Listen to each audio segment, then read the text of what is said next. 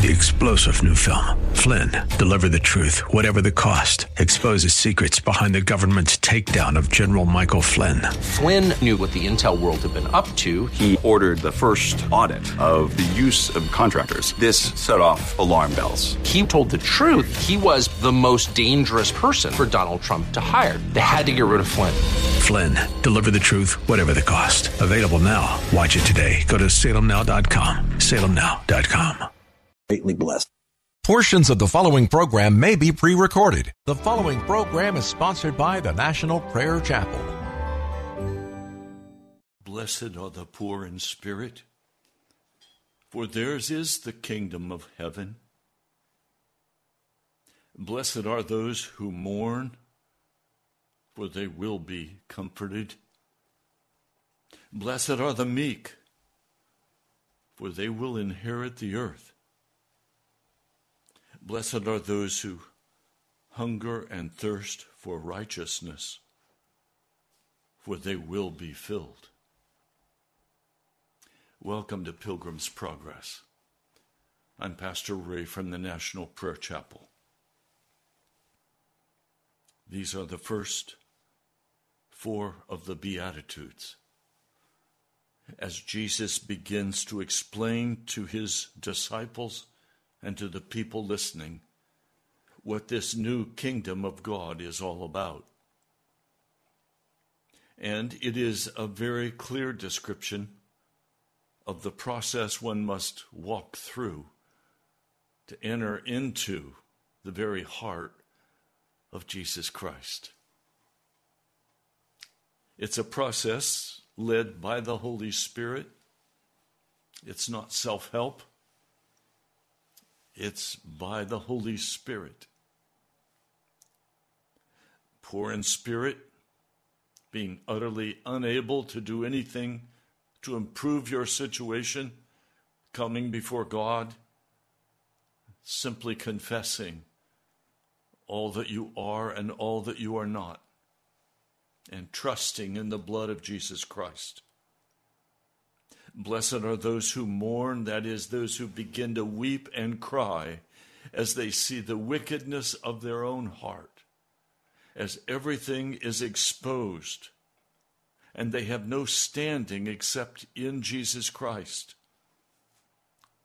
They will be comforted by the presence of the Holy Spirit. Blessed are the humble. Blessed are the humble. A man learns to let go of his pride. A man begins to understand that he is only able to stand by the shed blood of Jesus Christ. And his whole attitude and demeanor transform into a different person. And then there is the clear indicator that this man will now seek, like a hungry, starving man. He will thirst like a man dying of thirst for righteousness. The word righteousness, of course, simply is innocence. He wants to be innocent before a holy God. He no longer wants to offend this mighty God of heaven. Instead, he wants to come fully into his presence. And so he begins to cry out to God for innocence in his behavior, in his thoughts. And he is given that righteousness. But there's a clear understanding we need to have.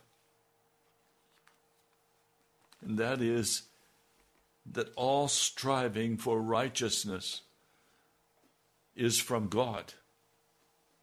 Sometimes that striving for righteousness is out of the human spirit,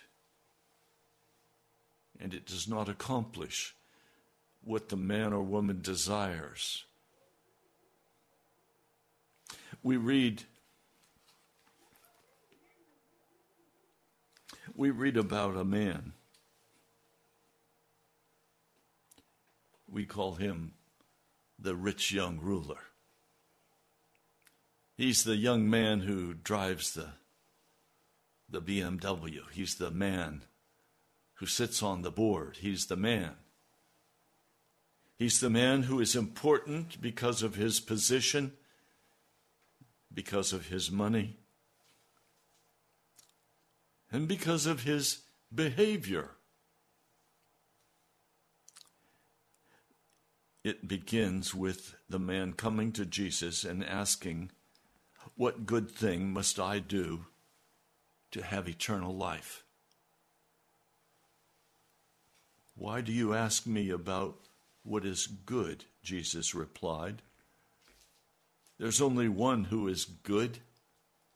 If you want to enter life, obey the commandments." "Which ones?"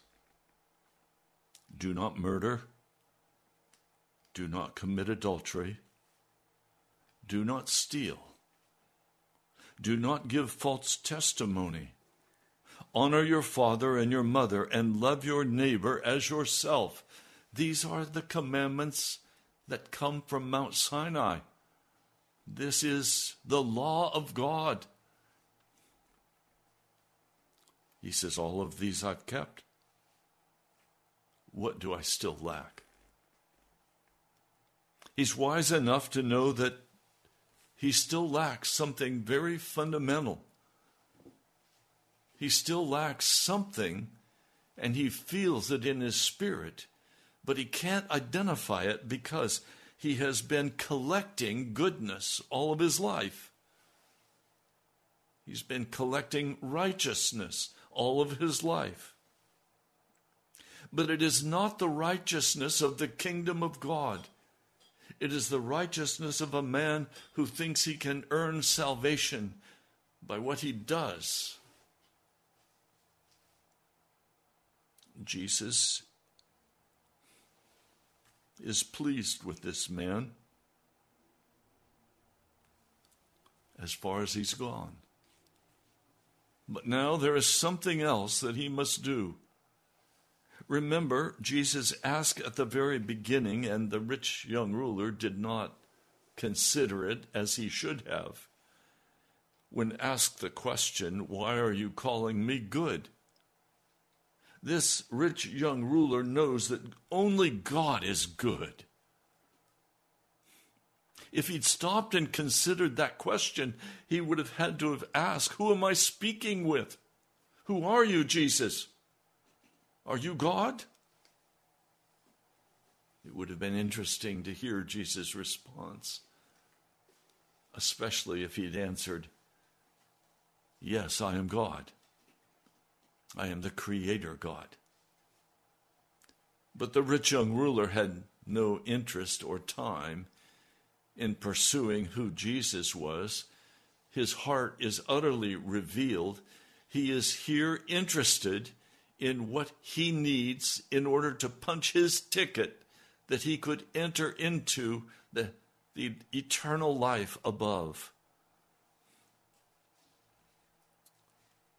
Jesus answered.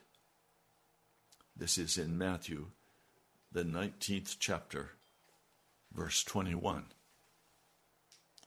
"If you want to be perfect, go sell your possessions and give to the poor, and you will have treasure in heaven. Then come and follow me." Jesus loved this young man, we know from other scriptures. His heart went out to him. He gave him an honest answer, and a very unusual answer, because he is now invited to become one of Jesus' disciples. He's invited to come and follow after Jesus. When the young man heard this, he went away sad because he had great wealth.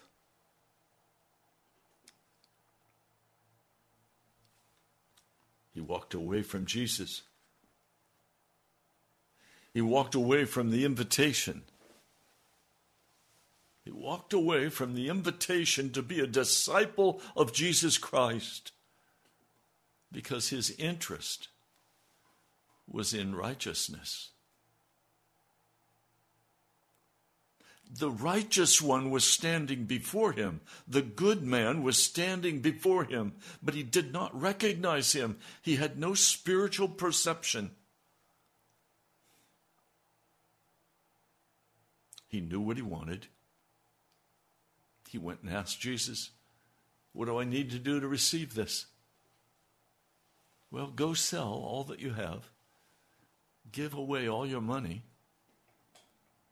and then come and follow me." After all, Jesus had a money bag. It had an endless supply. Whatever this young man would have ever needed would have been supplied to him. And he would have had the privilege of working with Peter and James and John and the others. He would have had the privilege of walking with the God of heaven. But that's not what he wanted. He wanted his ticket punched. Now, I share this story with you now, even though you probably know it well. I share it with you here to be very clear that seeking righteousness, as this first beatitude gives us, is not the game changer. It's vital.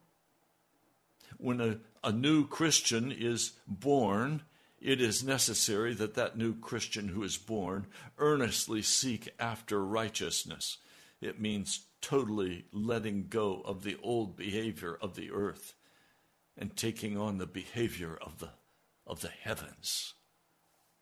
That's a vital part of following Jesus.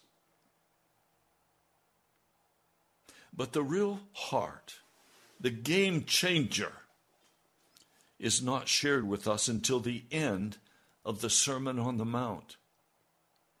Let me read it for you. I'll begin with Matthew, the 6th chapter, verse 28. "And why do you worry about clothes? See how the lilies of the field grow? They do not labor or spin. Yet I tell you that not even Solomon, in all of his splendor, was dressed like one of these. If that is how God clothes the grass of the field, which is here today and tomorrow is thrown into the fire, will he not much more clothe you, O you of little faith? So do not worry, saying, 'What shall we eat?' or 'What shall we drink?' What shall we wear?' For the pagans run after all of these things. Your heavenly Father knows that you need them. But seek first his kingdom and his righteousness, and all of these things will be given to you as well." Seek first. Jesus does not say now at the end of the Sermon on the Mount, do not seek first righteousness. Instead, seek first his kingdom. His kingdom. Seek first to belong to the authority, to the majesty, to the kingship of Jesus Christ. In other words, the Heavenly Father rules from his throne, and with him ruling is Jesus Christ. He's saying, seek first this kingdom that I'm a part of, that I'm the King of Kings and the Lord of Lords of. Seek first this heavenly kingdom where the Heavenly Father right now sits on the throne, and I will soon be joining him. Seek first his kingdom and his righteousness. So first, recognize that you belong to an authority, to a power. I live in the state of Virginia. We have a governor. We have laws. We have rules. I need to subject myself to the laws and to the rules of the state of Virginia. And I do. But he's saying, seek first the rules and the authority of the kingdom of heaven. Now, if you go back, and we're not going to do that today, but if you'll go back through the Sermon on the Mount, you'll find principle after principle clearly enunciated, and these are the principles that will govern the kingdom of God, the kingdom of the Father. He says you cannot serve two masters. In other words, when you become a follower of Jesus Christ, you have a master. He's saying you cannot serve two masters. Either he will hate the one and love the other, or he will be devoted to the one and despise the other. You cannot serve both God and money, or God and wealth. Now, the rich young ruler thought he could serve both, but he could not. And he walked away sad because he had just lost his opportunity for the kingdom of heaven. So you cannot be devoted to both God and money in the kingdom of heaven. That's a rule of this spiritual kingdom.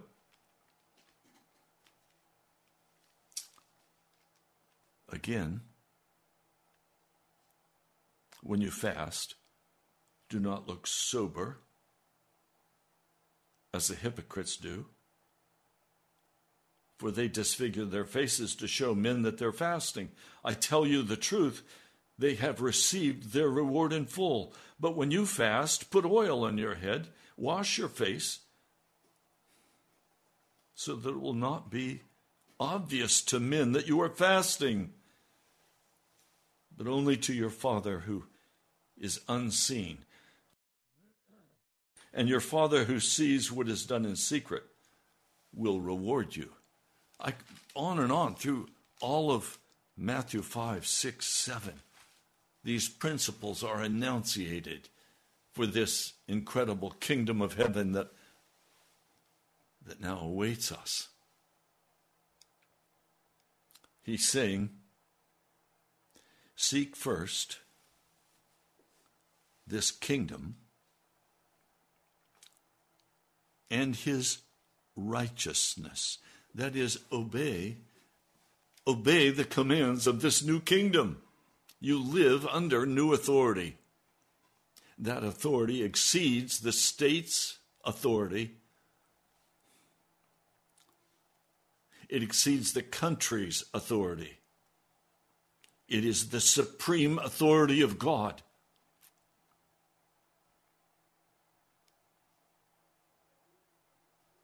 Can you wrap your mind around that?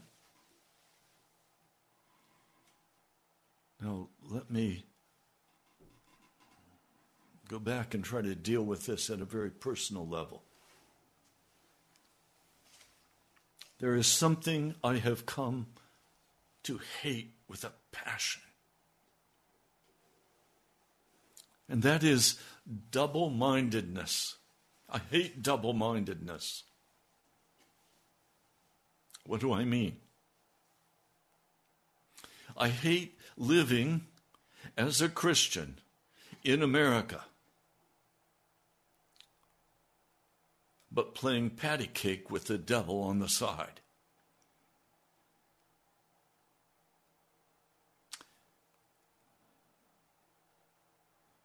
if you look like a duck, you walk like a duck, you quack like a duck, can I make the fair conclusion that you are a duck? I think I can. Here's the problem. We as Christians in America have become ducks. Oh, we say, no, we're not ducks. We're Christians. Then why do we walk like a duck and act like a duck and quack like a duck? What do I mean?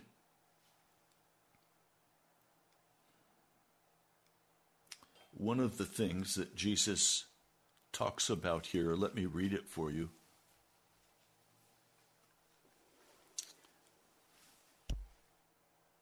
It's here in Matthew, the 7th chapter,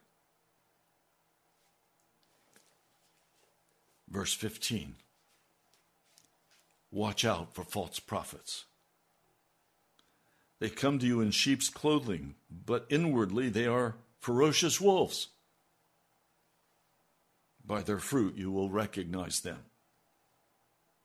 Do people pick grapes from thorn bushes or figs from thistles? Likewise, every good tree bears good fruit, but bad trees bear bad fruit.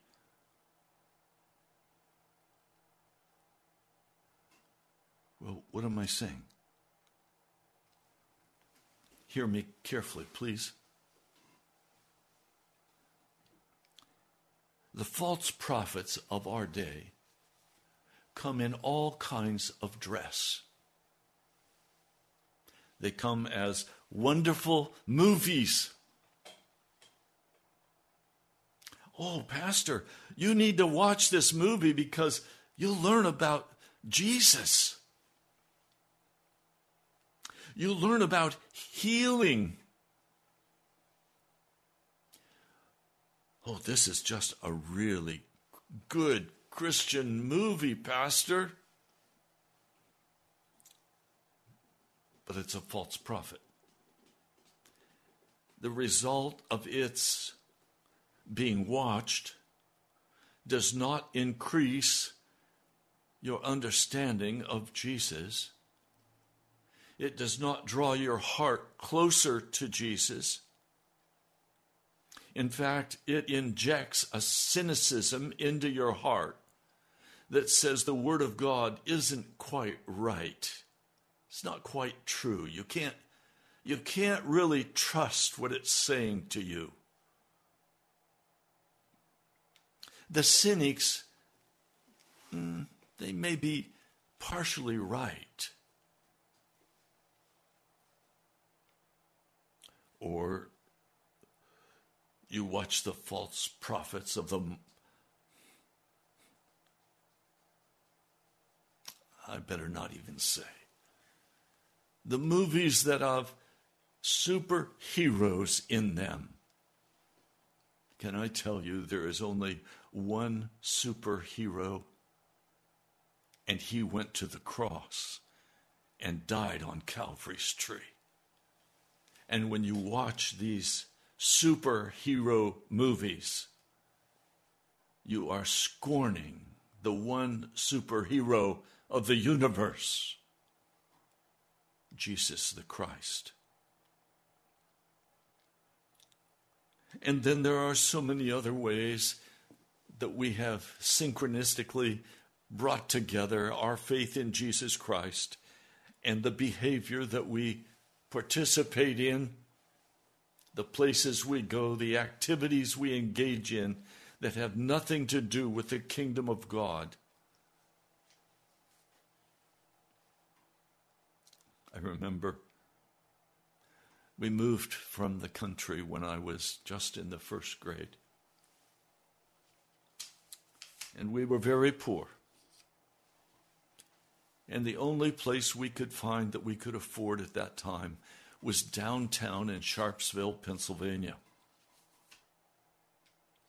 My brothers and I thought it was cool because there were all kinds of back places to explore. back alleys.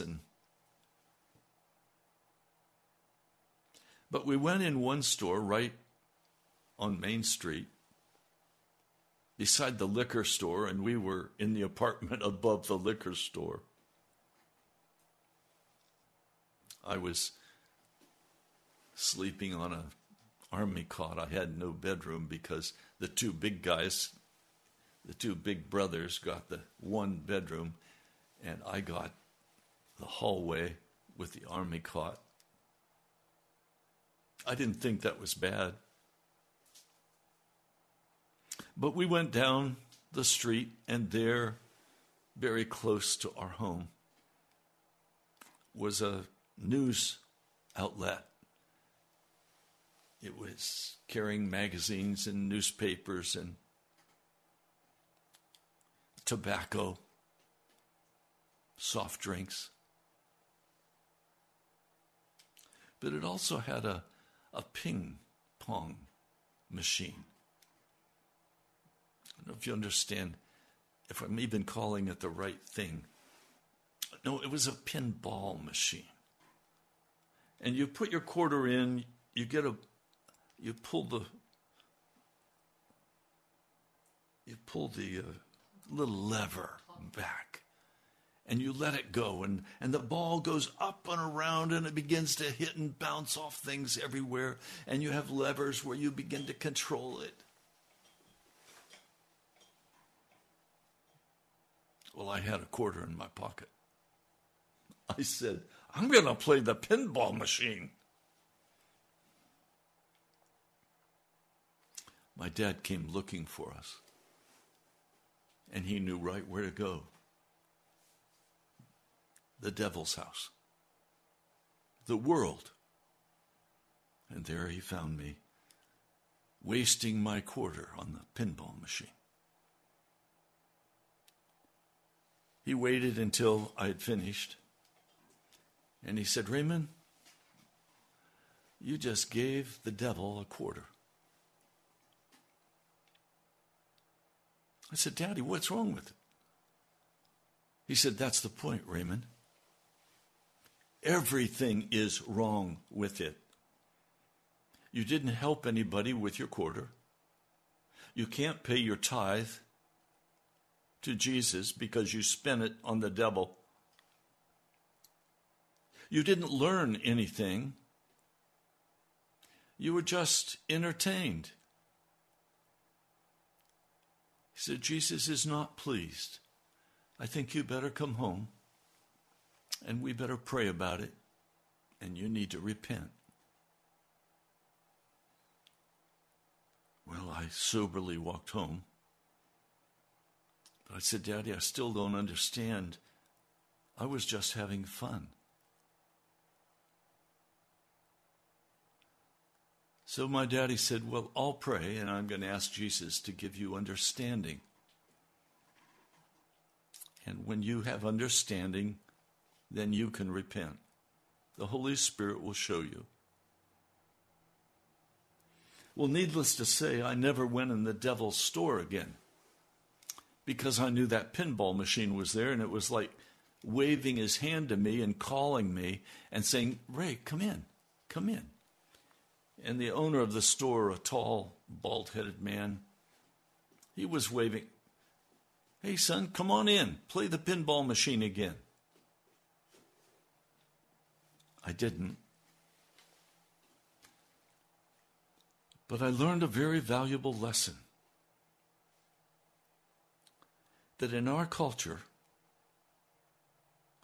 very little of what we do has any eternal impact for heaven, but it has a great impact for hell.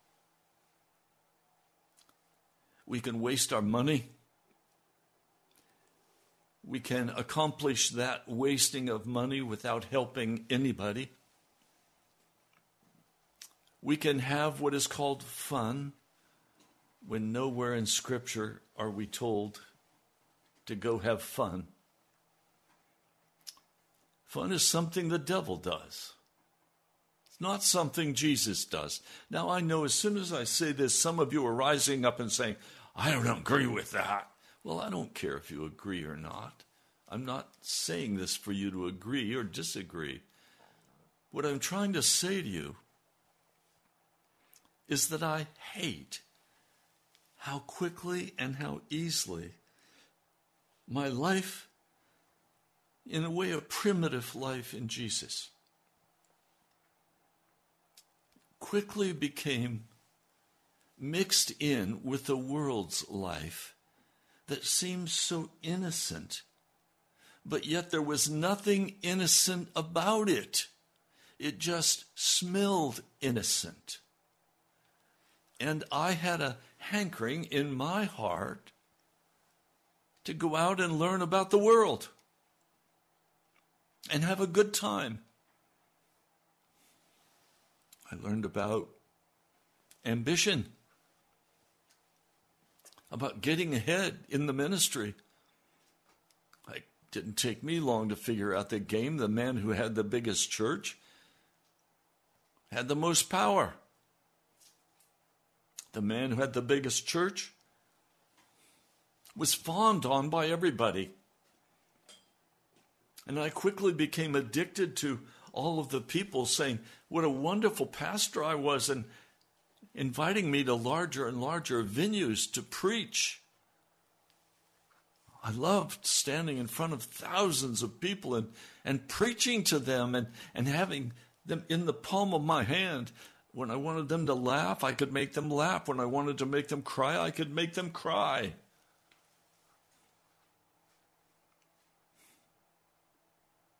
Utter sin before God. Utter wickedness before a holy God.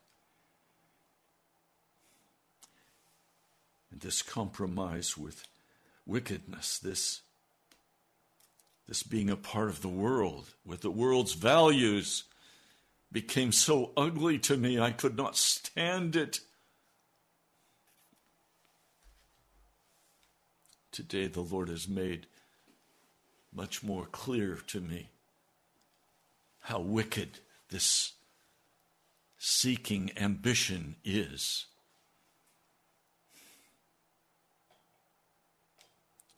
I tremble coming to preach this word to you. I tremble because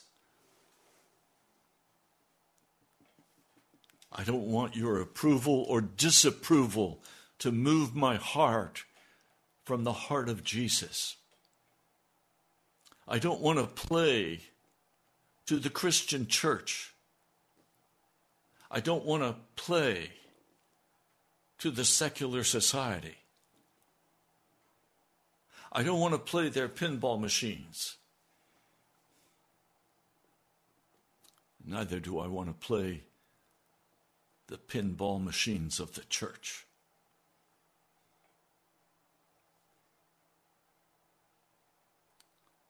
The church today is a business. If you play by the modern church's rules, you can be very, very successful. And you can preach to thousands.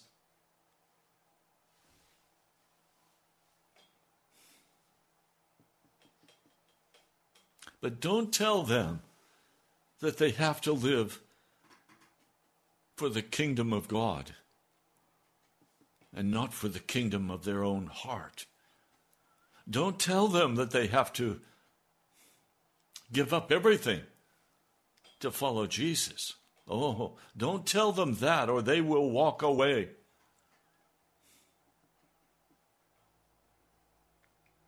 Can I ask you, do you know what I'm talking about? Do you recognize what I'm speaking about? Do you play the church game? Mr. Pastor, do you play the church game? One leader that I will not recognize or identify was president of the National Association of Evangelicals. I listened to him preach some years ago. He said, look, being a pastor is a game. When somebody goes to the hospital, you rush to the hospital. Now, maybe they broke their leg. It may be they hurt their toe. He said, it doesn't really matter why they're in the hospital. It only matters that you were the first one there to visit them, and that you prayed with them, and that you kept coming back. Every day you came back and made a pastoral visit. Now, he said, what's happening as you make those pastoral visits, you're earning your points. And then when they're well, they'll tell everyone what a wonderful pastor you are. And they'll tell how you kept coming to the hospital and visiting them and talking with them and laughing with them and telling jokes. We love our pastor because he's one of us.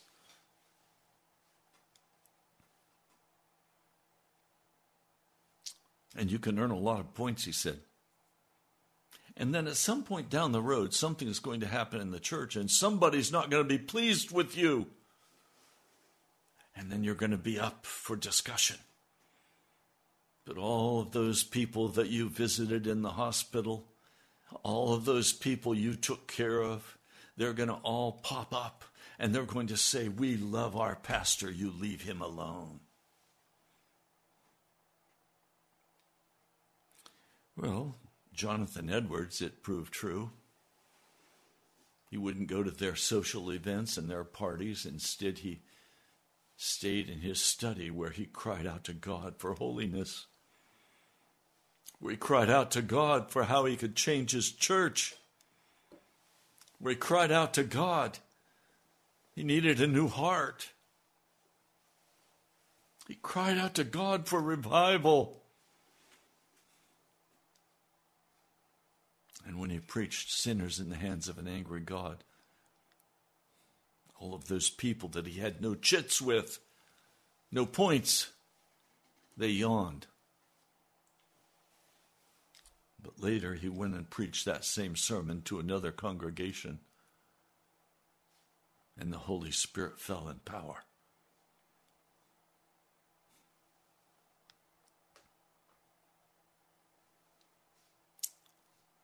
And he helped ignite the first great awakening in America.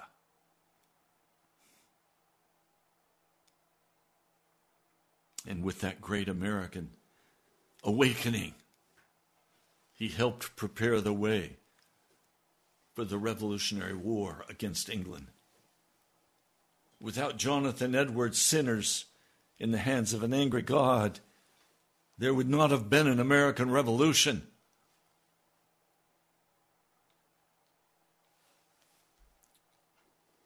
And then over some silly, to most issues, his church fired him. And he went off and humbly began teaching native Indian children from the Bible how to read. And then he was invited to go to Princeton University as their president. His work was finished. Soon after that, he took a vaccination that the medical people said everyone needed to take, and he died.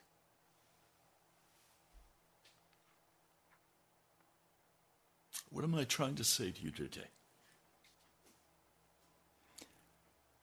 I want you and I want my heart to search after the kingdom of heaven, the kingdom of the Heavenly Father. I don't want to run after all those things that the pagans want. What are we going to eat? What are we going to wear? Where am I going to live? What car am I going to drive? What am I going to do for fun tonight? Some of you have wasted so much time as I have playing Monopoly. or playing cards or playing Risk or some other foolish game. Just having fun. No, it was not just having fun.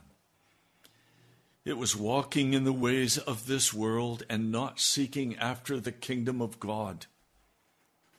It was not the reading of the Word, the fellowship of the Holy Spirit.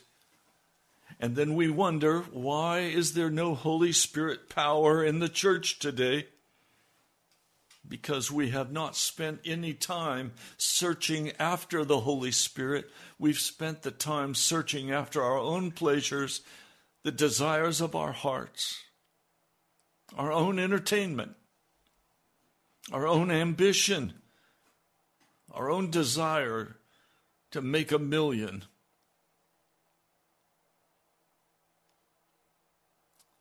We've had no desire for the kingdom of heaven.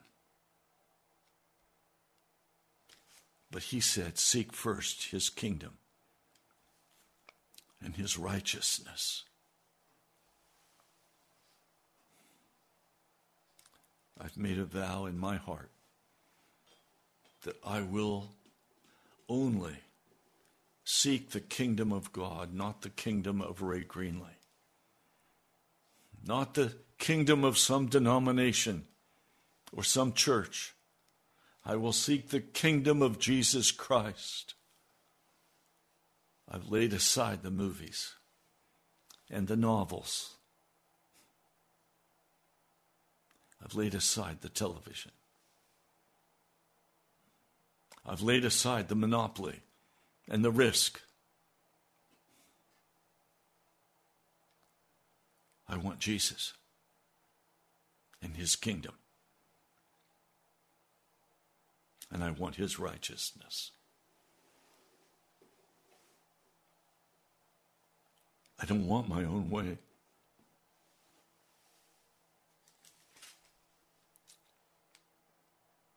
Therefore, verse 24, everyone who hears these words of mine and puts them into practice. Oh, that's where the hard part is. Letting go of the world, the flesh, and the devil. That's where the hard part is.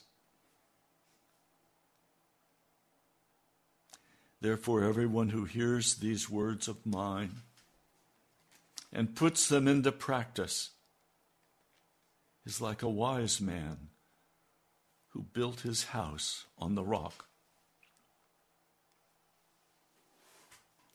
The rain came down, the streams rose, the winds blew and beat against that house, yet it did not fall because it had its foundation on the rock. My brother, my sister, where is your foundation? It's where you go to spend your leisure time. It's where you go for conversation of foolishness. It's where you go to play the pinball machines, whether that's your new computer, your Game Boy.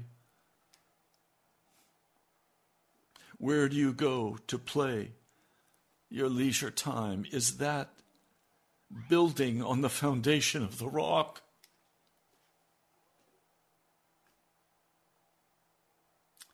Everyone who hears these words of mine and does not put them into practice is like a foolish man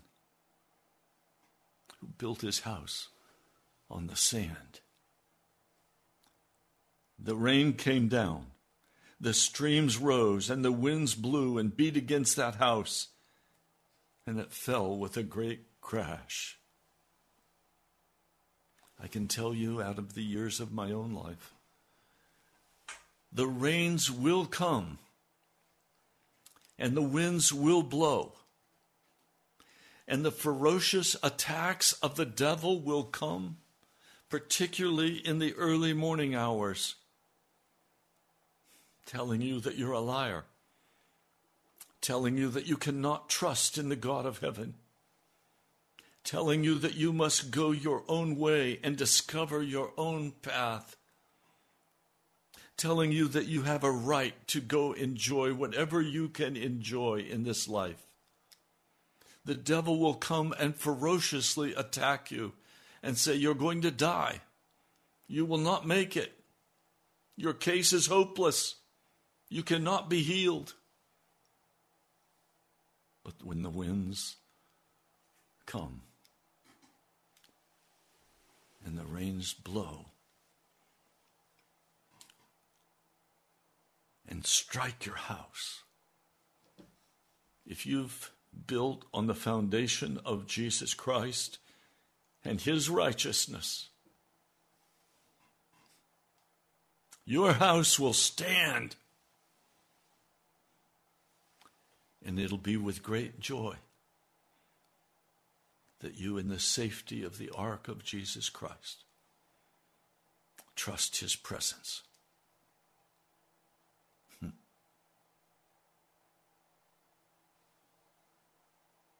I wore this black shirt and jacket today for a very specific reason. As I awakened this morning, the devil spoke and he said, they will bury you in that jacket because you are going to die. I turned my full attention to him and said, you're a liar from the pit of hell. Now leave in the name of Jesus Christ. My God reigns. My God reigns. And I trust what he's doing. Let's pray.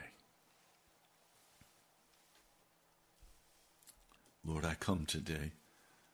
The lying words of Satan ring in my ears. He is confident that Jesus will not do what he has promised he would do. But I have the sure word of Jesus that by his stripes I am healed. That he carried my infirmities and my pain. That I can trust him. I have the sure word of God that says, command this mountain to be cast into the depths of the sea.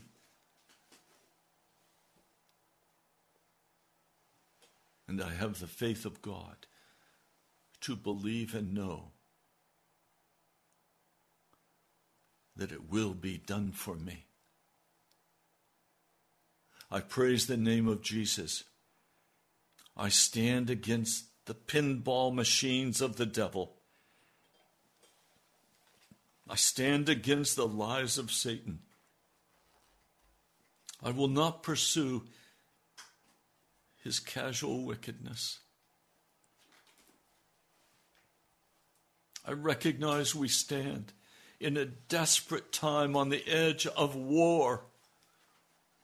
Every day the sounds of war increase, and this lifestyle that we have so comfortably enjoyed is going to be smashed on the rocks of the devil.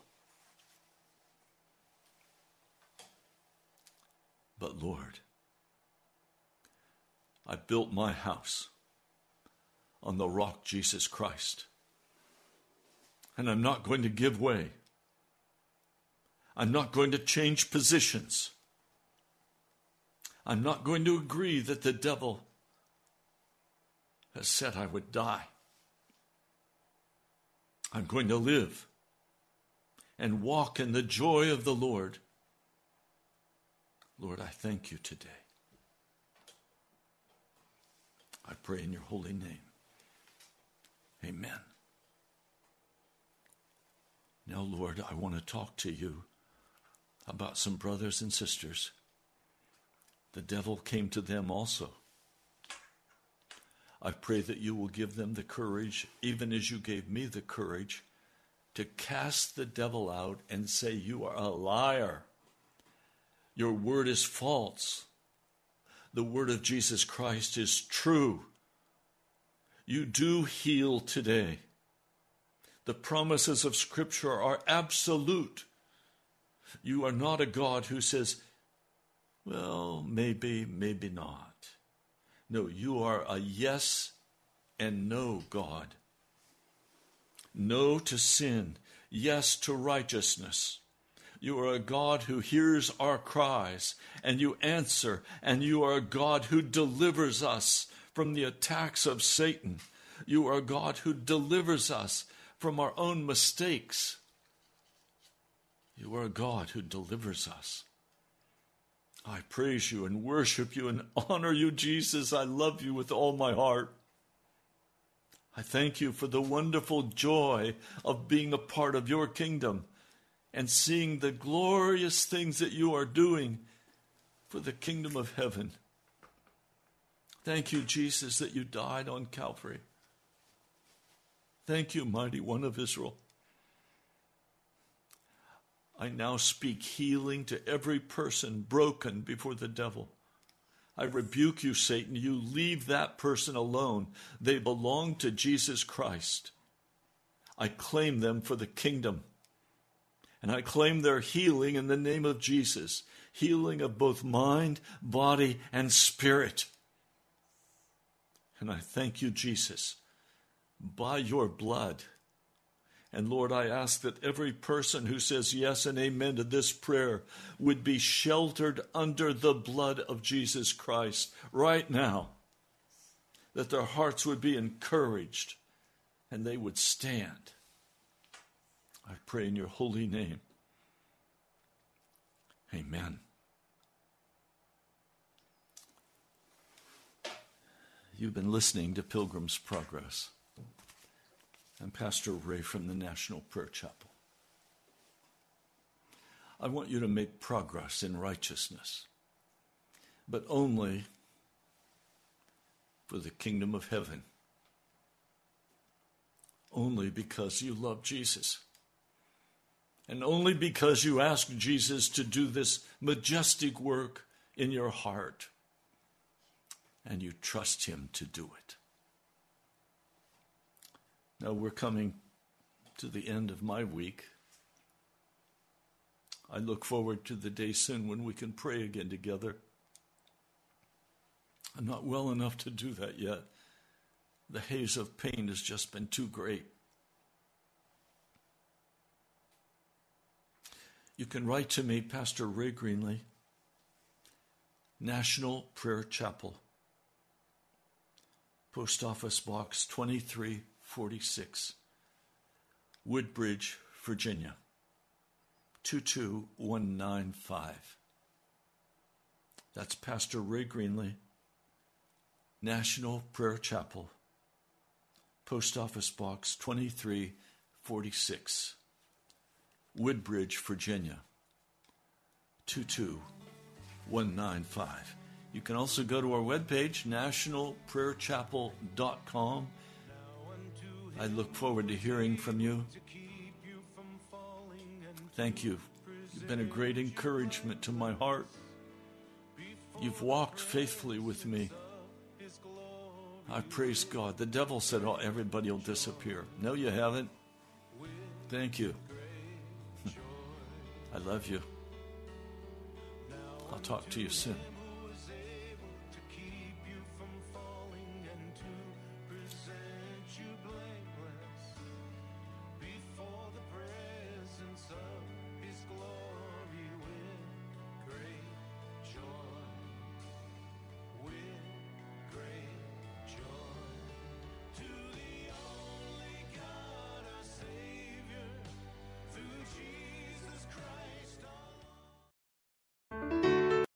Three-star General Michael J. Flynn, head of the Pentagon Intelligence Agency, knew all the government's dirty secrets. He was one of the most respected generals in the military. Flynn knew what the intel world had been up to. He understood its funding. He ordered the first audit of the use of contractors. This set off alarm bells.